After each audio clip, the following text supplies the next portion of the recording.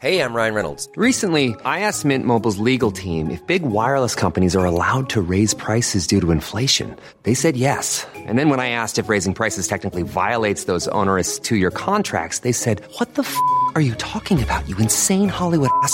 So to recap, we're cutting the price of Mint Unlimited from $30 a month to just $15 a month. Give it a try at mintmobile.com/switch. $45 up front for 3 months plus taxes and fees. Promo rate for new customers for limited time. Unlimited more than 40 gigabytes per month. Slows full terms at mintmobile.com. Millions of people have lost weight with personalized plans from Noom. Like Evan, who can't stand salads and still lost 50 pounds. Salads generally for most people are the easy button, right? For me, that wasn't an option. I never really was a salad guy. That's just not who I am. But Noom worked for me. Get your personalized plan today at Noom.com. Real Noom user compensated to provide their story. In 4 weeks, the typical Noom user can expect to lose 1 to 2 pounds per week. Individual results may vary. So, Jim, the alarm bells are ringing on debt. Government debt is rising despite an economy that's been growing for the last 8 years. So are we heading into a new debt crisis? Maya McGinnis. The debt will be as large as our entire economy by the end of a decade. Interest payments are the single fastest growing part of the budget. Basically, every indicator that you could look for in terms of the numbers are on flashing red alert.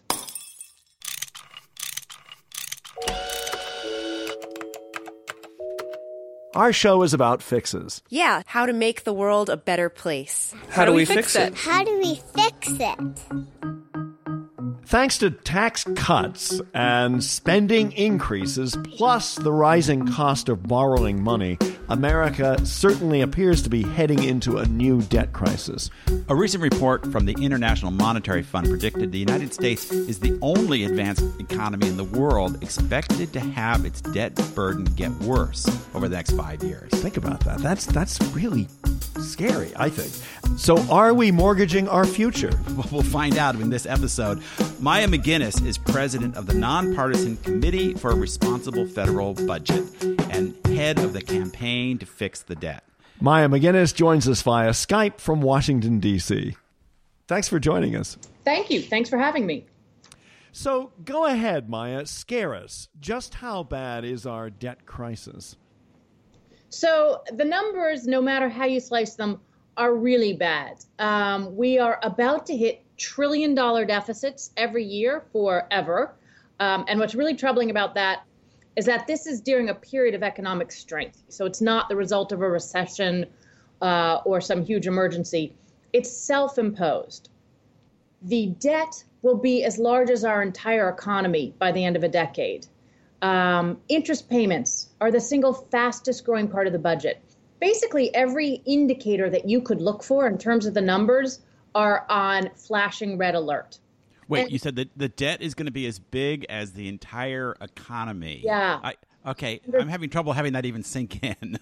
It should be hard to sink in. What I really feel is that as bad as it is economically, it now reflects our broken governance system. The average debt relative to the economy in this country has been below 40%. So it's going to be significantly higher than that. It's already at 77%. But that slows economic growth. So when you say that within a decade, our total federal debt, what we owe, will be equal to the economy, you mean that it'll be equal to 1 year's output of all the goods and services of the U.S. economy, yes? Precisely. So another problem is that right now, the borrowing costs for all of this debt are relatively cheap. I mean, interest rates are pretty low, and they're heading up, which means that interest rates are going higher, and the cost of servicing all this debt, all this money that the United States owes is going to be much higher in the future, even if the total debt doesn't grow, correct? Absolutely. One of the ways that you can kind of get your head around that situation is it's a lot like a credit card teaser rate. Rates have been low for quite some time following the devastating economic recession in 2008 when the Fed had to bring rates down. But it does appear that rates are going to go up now and probably keep going up. For every 1% interest rate increase, that costs us $130 billion a year in additional interest payments. So, and again, I know billions, hundreds of billions, trillions, these are all kind of meaningless numbers. But really, one of the worst indicators is the fact that the interest payments are the fastest growing part of the budget, faster than healthcare cost, faster than retirement costs. And that means as much as Republicans and Democrats like to fight over size of government, should we have tax cuts, should we have spending increases, the more you're paying on interest, the less of the pie you even have to fight over. And a lot of those interest payments are going out of our economy completely because we borrow a significant amount from abroad. Now, back in the 1930s, the British economist John Maynard Keynes famously claimed that a government that does deficit spending, and especially in tough times, can boost the economy very dramatically. So if you take that argument, isn't this deficit spending a good thing? Doesn't it help the economy grow? Oh, exactly the opposite. So what that would show and has shown in the past is that what you want to do is stimulate the economy, either through tax cuts or spending increases, when you have a downturn. So when we had a big recession in 2008, it was really good that we were able to not only borrow, but borrow significantly to help compensate for that recession, which could have become even worse. But the important thing was, at the time, our debt was 38% of GDP. So being able to borrow a lot to help fight that recession wasn't a big concern. The worry now is that the next time we go into a recession and we would want to borrow again, our debt will be twice as high relative to the economy. So what you want to do, and what Keynesian economics would agree as well, is that it depends on where you are in the business cycle. When your economy is weak, that's a good time for a budget deficit. When your economy is strong, like it is right now, that's when you want to run a budget surplus, or at least make sure your debt's not growing faster than the overall economy. But we actually just don't like paying for things, whether the economy is weak or strong. We run deficits regardless. Maya, you've been talking about debt and deficits. So can you explain what the difference is? Absolutely. So the deficit is how much we borrow every year. The government spends between $3.5–4 trillion, and it brings in less than that in revenues. The difference is the annual deficit. That's the number that in about 2 years is going to hit $1 trillion. The debt is basically the accumulated years of deficits. And the debt gets smaller when you run a budget surplus. It's just that we don't do that very often anymore. And the political environment's got worse. The last time the federal government ran an annual surplus as opposed to an annual deficit was during President Clinton's administration. And then we've had 3 administrations. First, George W. Bush, his administration, which poo-pooed the idea that there was a problem with deficits. Then we had Barack Obama's administration that didn't really spend much time worrying about the size of the federal deficit. And now we have Donald Trump and his administration insisting that we can grow our way out of this whole problem. Yeah, so absolutely. It has been a long budget surpluses feel like a distant memory. No, you're right. I was thinking of the first Bush, where he first raised taxes, which is what helped got us into the Clinton surpluses. You're right. So President Bush, who had a strong economy, actually cut taxes and raised spending. That made the situation worse. President Obama did inherit a very difficult economy, and much of his emphasis had to be on how to fix us from getting into a worse recession. But when there was an opportunity to do a big budget deal, he actually did try to do one with Speaker Boehner, but they were unable to get that done. And after that, there was much less of an emphasis on the issue. And I think really the most irresponsible kind of environment that we've seen in quite some time is where we are right now, where the economy is strong. But what we have seen in the past 6 months is a huge, nearly unprecedented tax cut, and then followed by huge increases in national spending. Maya, our show is called How Do We Fix It? And a lot of what we do is we try to get ideas from across the political spectrum. Now, you run something called the Committee for a Responsible Federal Budget.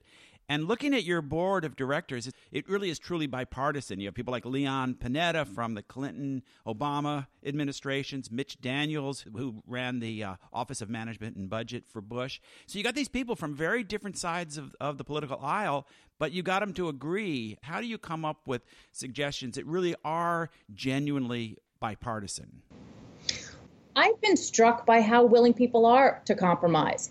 That's not as true, though, once you get into kind of the very highly partisan people who are focused more on one party or another winning instead of fixing the fiscal situation. Because the things you have to do to start to move into our specifics, raising taxes or cutting a bunch of spending or fixing Social Security and Medicare, all of those things are a lot easier to demagogue against. So we have an online budget simulator called Debt Fixer, which people try to fix the debt on their own a lot, or, Friday night parties with debt fixers. We think it's fun.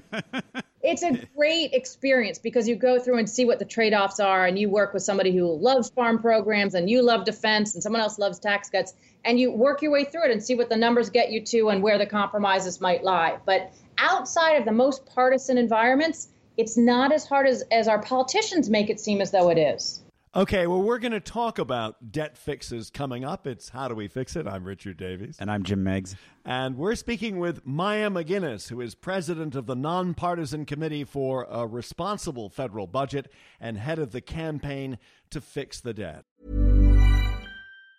Even on a budget, quality is non-negotiable. That's why Quince is the place to score high-end essentials at 50 to 80% less than similar brands. Get your hands on buttery soft cashmere sweaters from just $60, Italian leather jackets, and so much more. And the best part about Quince, they exclusively partner with factories committed to safe, ethical, and responsible manufacturing. Elevate your style without the elevated price tag with Quince. Go to quince.com/upgrade for free shipping and 365-day returns. I'm Sandra, and I'm just the professional your small business was looking for. But you didn't hire me because you didn't use LinkedIn Jobs. LinkedIn has professionals you can't find anywhere else, including those who aren't actively looking for a new job, but might be open to the perfect role, like me. In a given month, over 70% of LinkedIn users don't visit other leading job sites. So if you're not looking on LinkedIn, you'll miss out on great candidates, like Sandra. Start hiring professionals like a professional. Post your free job on linkedin.com/people today. So, Maya, if we could switch now to solutions, the first step, admitting we have a problem. So we need a national debt audit, you say. What is that? Well, I think one of the things we don't do is we don't hold the members of Congress accountable for what their votes are. So there are years when we have, well, first off, there are years we don't have a budget in place at all. But there are years when we have a budget, and sadly, the budget has almost become a pretend and political document. So recently, the budget that's been put forth has said we promise to balance the budget in 10 years. We're going to cut $7 trillion, and that's how we're going to get there. But then the members go forward and vote things that are completely at odds with that plan to balance the budget in 10 years or save $7 trillion. So I think one thing that would be useful is if we actually knew how much each and every member of Congress voted that increased the debt in a year. Because we don't hold people accountable at all. And I think most members don't even know what the effect of their votes has been on the national debt. So I think tracking that and publicizing that would be immensely helpful for voters to be able to see when somebody promises that they're not going to add to the debt, how does that actually line up with the votes that they cast? What's the number one thing that could be done to reduce the debt, or at least start reducing annual deficits? So there's the immediate things where we just passed a $1.5 trillion tax cut that that by all accounts was incredibly unaffordable. And there's all sorts of stories. This is going to grow the economy so much it will pay for itself. Yeah, if only that were true. We need to fix that tax bill. One way to do that is we have well over $1 trillion in tax breaks every single year in our tax code. So we could go through our tax code and get rid of a lot of the tax breaks. And I don't mean to make that sound small. These are things people love, people and companies love. But we did just cut taxes massively. We need to figure out a way to offset some of those costs. We could do that immediately. But in that tax bill, there were some cuts to tax breaks. I mean, there was the restriction of the mortgage interest deduction and the ability to deduct your state and local taxes above a certain level. Is that the kind of thing you're talking about? Should we go farther with those? We need to go much farther. So basically, we only took a tiny share of those tax breaks. If we have $1.5 trillion in tax breaks a year, which is how much we had at the time, all we had to do was basically cut 10% of them, and we would have paid for the tax bill in its entirety. But we didn't come close to doing that. So we need to go back and look at more like things, the healthcare exclusion. So your compensation, that is in the form of healthcare, isn't taxed. That has a lot of negative effects, actually. It makes healthcare costs go up. You're saying that over time that benefit has grown to the point where we overly rely on businesses to buy our healthcare, and that's driving up healthcare costs? Well, what we do is we give you a tax break if your compensation is in the form of healthcare, but not so if it's in wages. So it encourages more healthcare consumption. And what it means is that people who get very generous healthcare plans, who tend to be more well off, don't pay taxes on that, while people who get smaller tax healthcare plans or none at all don't get that same tax break. What are some other tax breaks that would really help if we got rid of them? A lot of the things we want to help with, education, housing, healthcare, are the best examples. We then proceed to give tax breaks for them. The home mortgage interest deduction, education savings accounts, healthcare exclusion. What it ultimately does is it drives up the cost of those things. We've certainly seen that in some parts of the country with housing, for instance. Well, and I was just going to use that example. If you look at the home mortgage interest deduction, when they talk about making changes to it, which they did in this past tax bill, but there's more you could do, who lobbies the hardest to preserve it? Not homeowners, though they like the builders.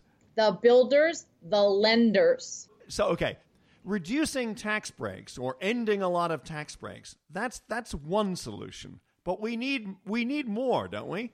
We do, and it needs to be both on the spending side and the revenue side. When you folks in Washington talk about revenue, you mean taxes, right? Because I've heard that word revenue before, but most of us think, oh, that means we're going to pay more taxes. Oh, yeah. Let's be really clear. Taxes. And, thanks. And even a tariff is a tax in the end. Yeah, even when you talk about raising taxes that directly aren't on people, whether it's a corporate tax or a carbon tax, they get funneled back to us. So I don't want to whitewash it. We are going to have to pay more. But yes, the government's going to need more revenues, and we're going to have to get that by taxes. And I just think that a carbon tax is an interesting one because it helps both in the energy and environment sectors, as well as helping to raise those new revenue.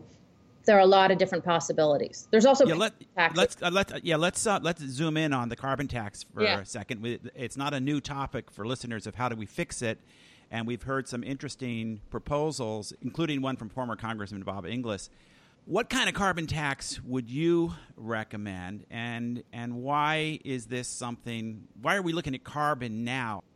I would look at whatever could pass. So I think all of these are really, really hard. And I am certainly in the camp of don't let the enemy be the perfect of the good. So the reason that I do think carbon tax is something to think about is a basic bumper sticker economics that my graduate school teacher hammered in all of our heads. And it's just hard to argue with. But tax things you want less of, not things you want more of. We have a lot of taxes in this country on income and savings. We actually want more income and more savings. But if you look at taxing things like pollution or excessive consumption when you're consuming too much, though that's not always true in a recession, but consumption, things that are bad, that's why people have talked about taxing sugary drinks or other things like that.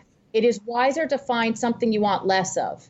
And so CO2 emissions is certainly in that camp. And it makes sense to me that if you can find a policy that could achieve more than one goal at a time, that's a good starting place.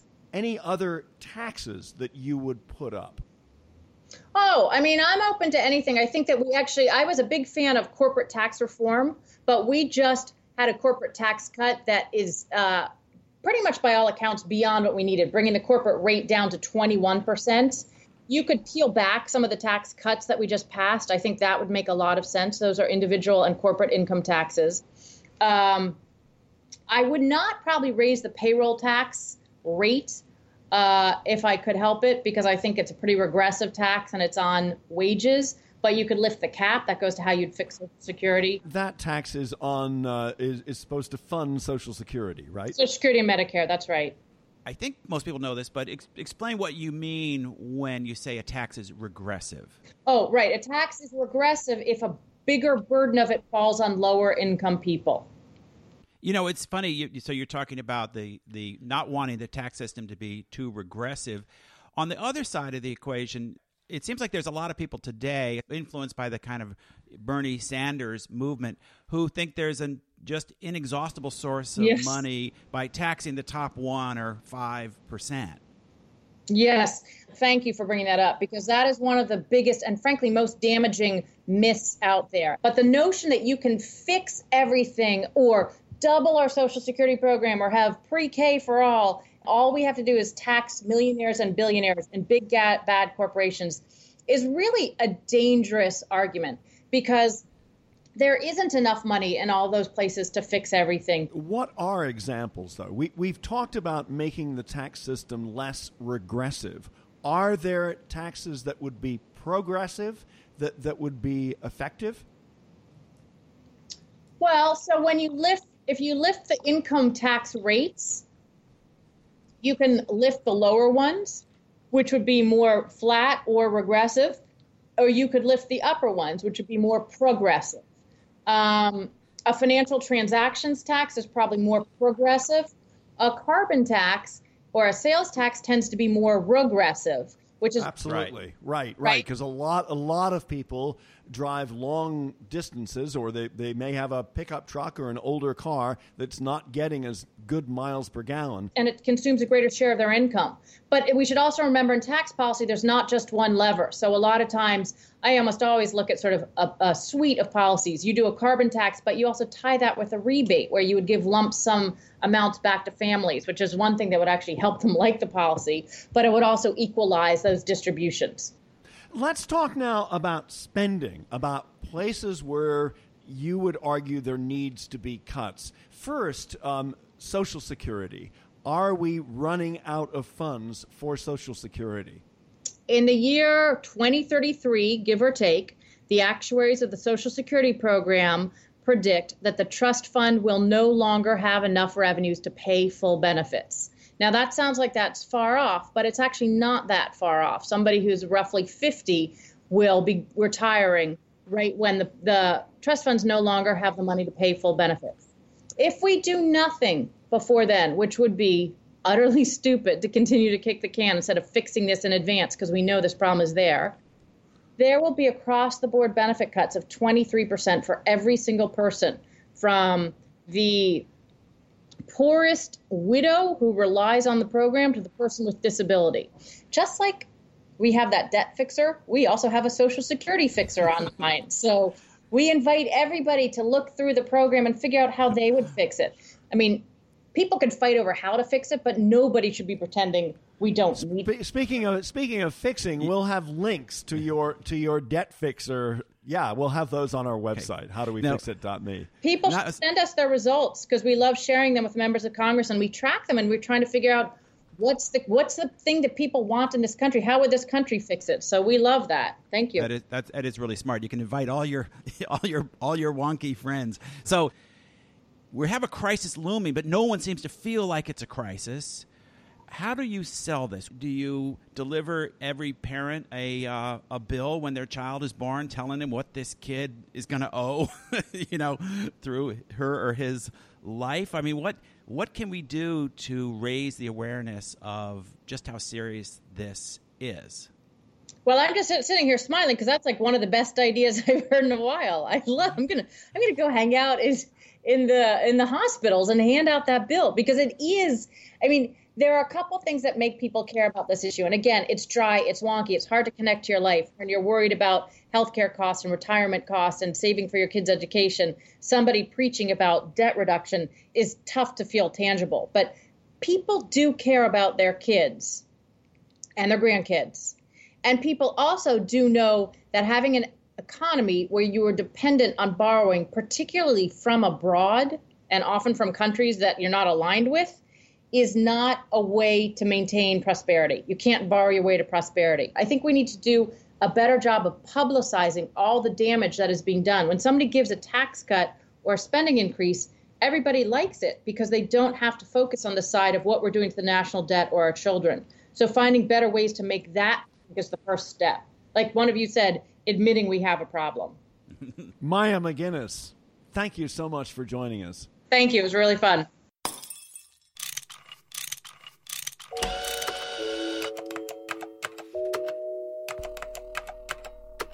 I want to start with a quote. When the sun is shining, please fix the roof. That's from the managing director of the IMF, Christine Lagarde. And what she is saying is the time is now when the economy is strong. And we have such a hard time in our politics wrapping our minds around it. To me, it's in some ways, it's the curse of two opposing economic political ideas. One was Keynesianism that we mentioned, who, you know, he suggested that... This is John Maynard Keynes. Yeah, the great British economist who suggested that deficit spending can help boost economies out of recessions.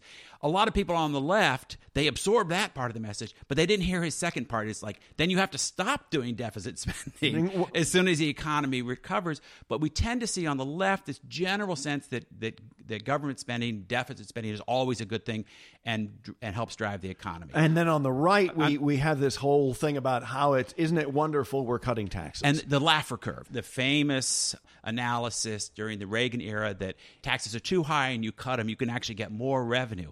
True to a point if taxes are very high in certain sectors. And true to a point about deficit spending, same thing. You know? But neither one of those things is true in the extreme. And both sides need to admit that we're not going to get everything we want.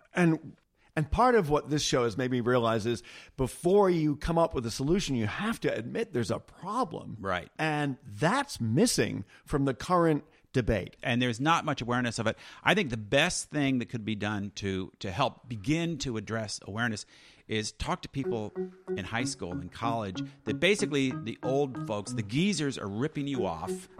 They're taking your money. By the time you're in your 40s, your taxes are going to have to go way up to be paying all this off. Get people mad about how unfair the system is, how it's actually really skewed against younger people. I think that's the first step. It's How Do We Fix It? I'm Richard Davies. And I'm Jim Meigs. And our producer is Miranda Schaefer. We're a production of Davies Content. We make digital audio for companies and nonprofits. One of the new podcast series we just launched is One Day University. If you like listening to this show, you'll probably find One Day University interesting too. Check it out at onedayu.com. Thanks for listening.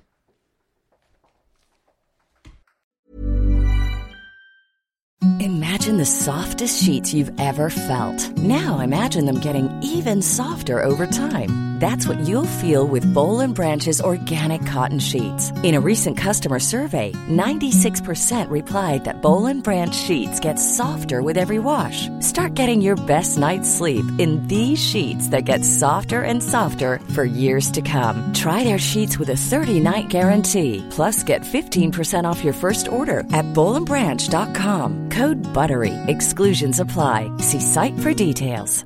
Even when we're on a budget, we still deserve nice things. Quince is a place to scoop up stunning high-end goods for 50 to 80% less than similar brands. They have buttery soft cashmere sweaters starting at $50, luxurious Italian leather bags, and so much more. Plus, Quince only works with factories that use safe, ethical, and responsible manufacturing. Get the high-end goods you'll love without the high price tag with Quince. Go to quince.com/style for free shipping and 365-day returns.